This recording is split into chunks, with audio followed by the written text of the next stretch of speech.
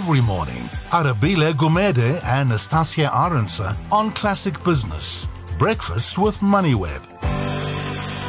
Now, in October last year, there was a sense of speculation, particularly by the National Planning Commission, that South Africa may be driven to the International Monetary Fund if its rising debt goes unchecked without the buffer of savings or new sources of tax revenue and the like as well. That was almost put to bed somewhat as we went to budget. The picture wasn't rosy, but it was certainly one that perhaps affirmed that we didn't necessarily have to go to the IMF. Of course, IMF chief Christine Lagarde also then came to South Africa, and she said that she doesn't think that South Africa necessarily requires the assistance, but is always willing to engage. They haven't had any word from South Africa with regards to any form of financial assistance. But with that in mind, the most significant figure as we head to budget day next week, on the 20th of February, the key question becomes, what does our debt metrics look like? Our debt to GDP is expected to at least peak at around 56% in 2023 odd, and then perhaps moderate a little bit from there. But it will be significant now to note just what it goes to. And this is perhaps why Tertius Truist, who is a tax manager at Mazars, joins us on the line. Tertius, thank you so much for your time this morning. Let's talk about the significance of this figure and what it actually tells us if we were to highlight that debt to GDP number. Morning, Arabile, and thanks for having me. Yes, this is a number that should be closely watched by the public. It actually tells a very interesting story, and it's also something that the rating agencies definitely look at. So if we just go back to the amount of budget speeches we've had over the past few years, we've had three different finance ministers, each trying to address our fiscal situation in South Africa, and each one making use of different tactics. And this has a tremendous effect on our debt to GDP ratio. And I suppose then if we were to look at the trajectory that it's taken, particularly over the last 4 or so years, from 4 or 5 years, 2013 sitting at around 40% to firmly above 50% and close to 55% even in 2018, that's been absolutely massive. That just shows you what, the deterioration of South Africa's economy and how we've been funding all our needs here. Is there sort of a positive end in sight to all of this, do you think?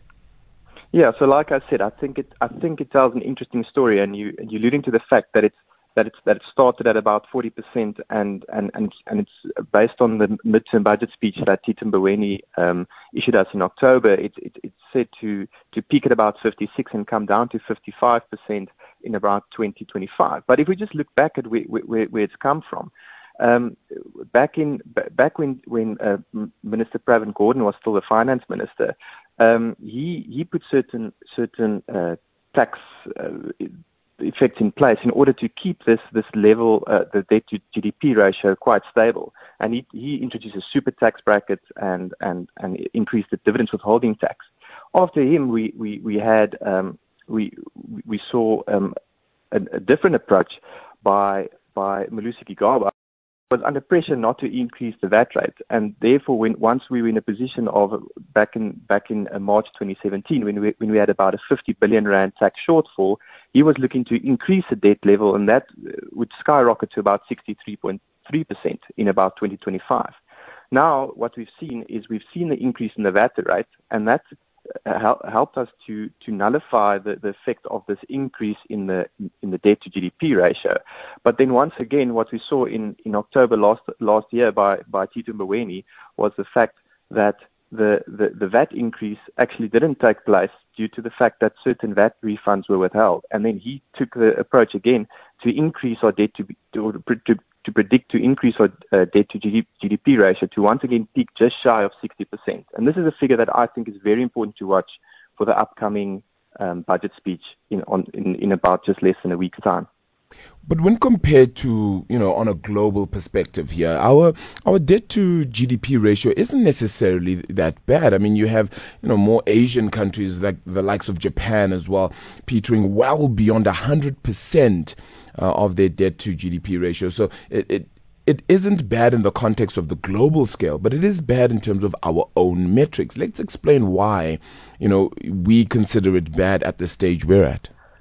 Well, if you look at certain of those countries with these high debt GDP ratios, or those that are actually similar to us, they are growing at a rate exceeding 5%, where South Africa is sitting in a position where the analysts are predicting that we're growing 2019 in a figure between 1.3 and 1.7%. So in other words, those countries can easily manage this sort of debt, where South Africa is sitting in a position where it's a possibility that if we don't grow the economy enough, that we're going to struggle to start repaying this debt. And that goes together with this debt is obviously we have a possible issue of rating agencies looking at our credit rating.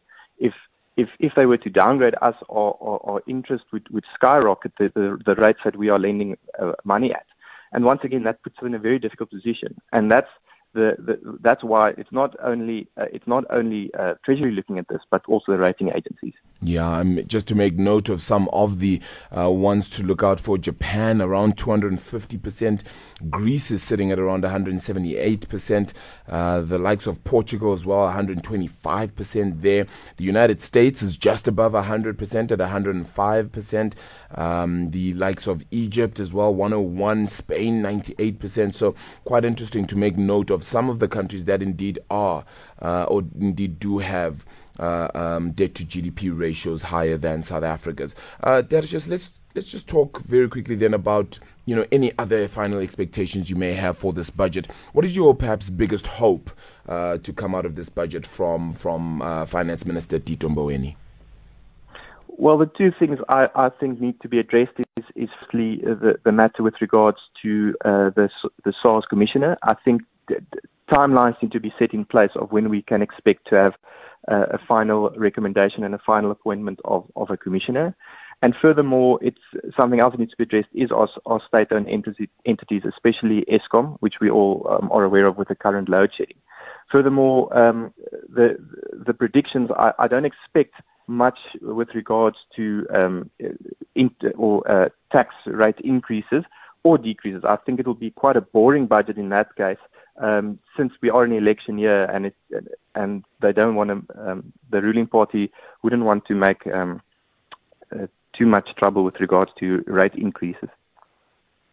Tertius Truist, thank you so much for your time this morning. Tax manager at Mazars, as we chat about what to expect in that budget speech by Finance Minister Tito Mboweni. It will be his first budget speech. Of course, he did deliver the midterm budget speech as well last year, but this time around, it's really pertinent as to what he cuts out, what he puts money towards, and what exactly is going to happen with things like Eskom, especially since it's been split up, and how then do you give it some money, which it will certainly need, no matter what the case is then, in order to move forward.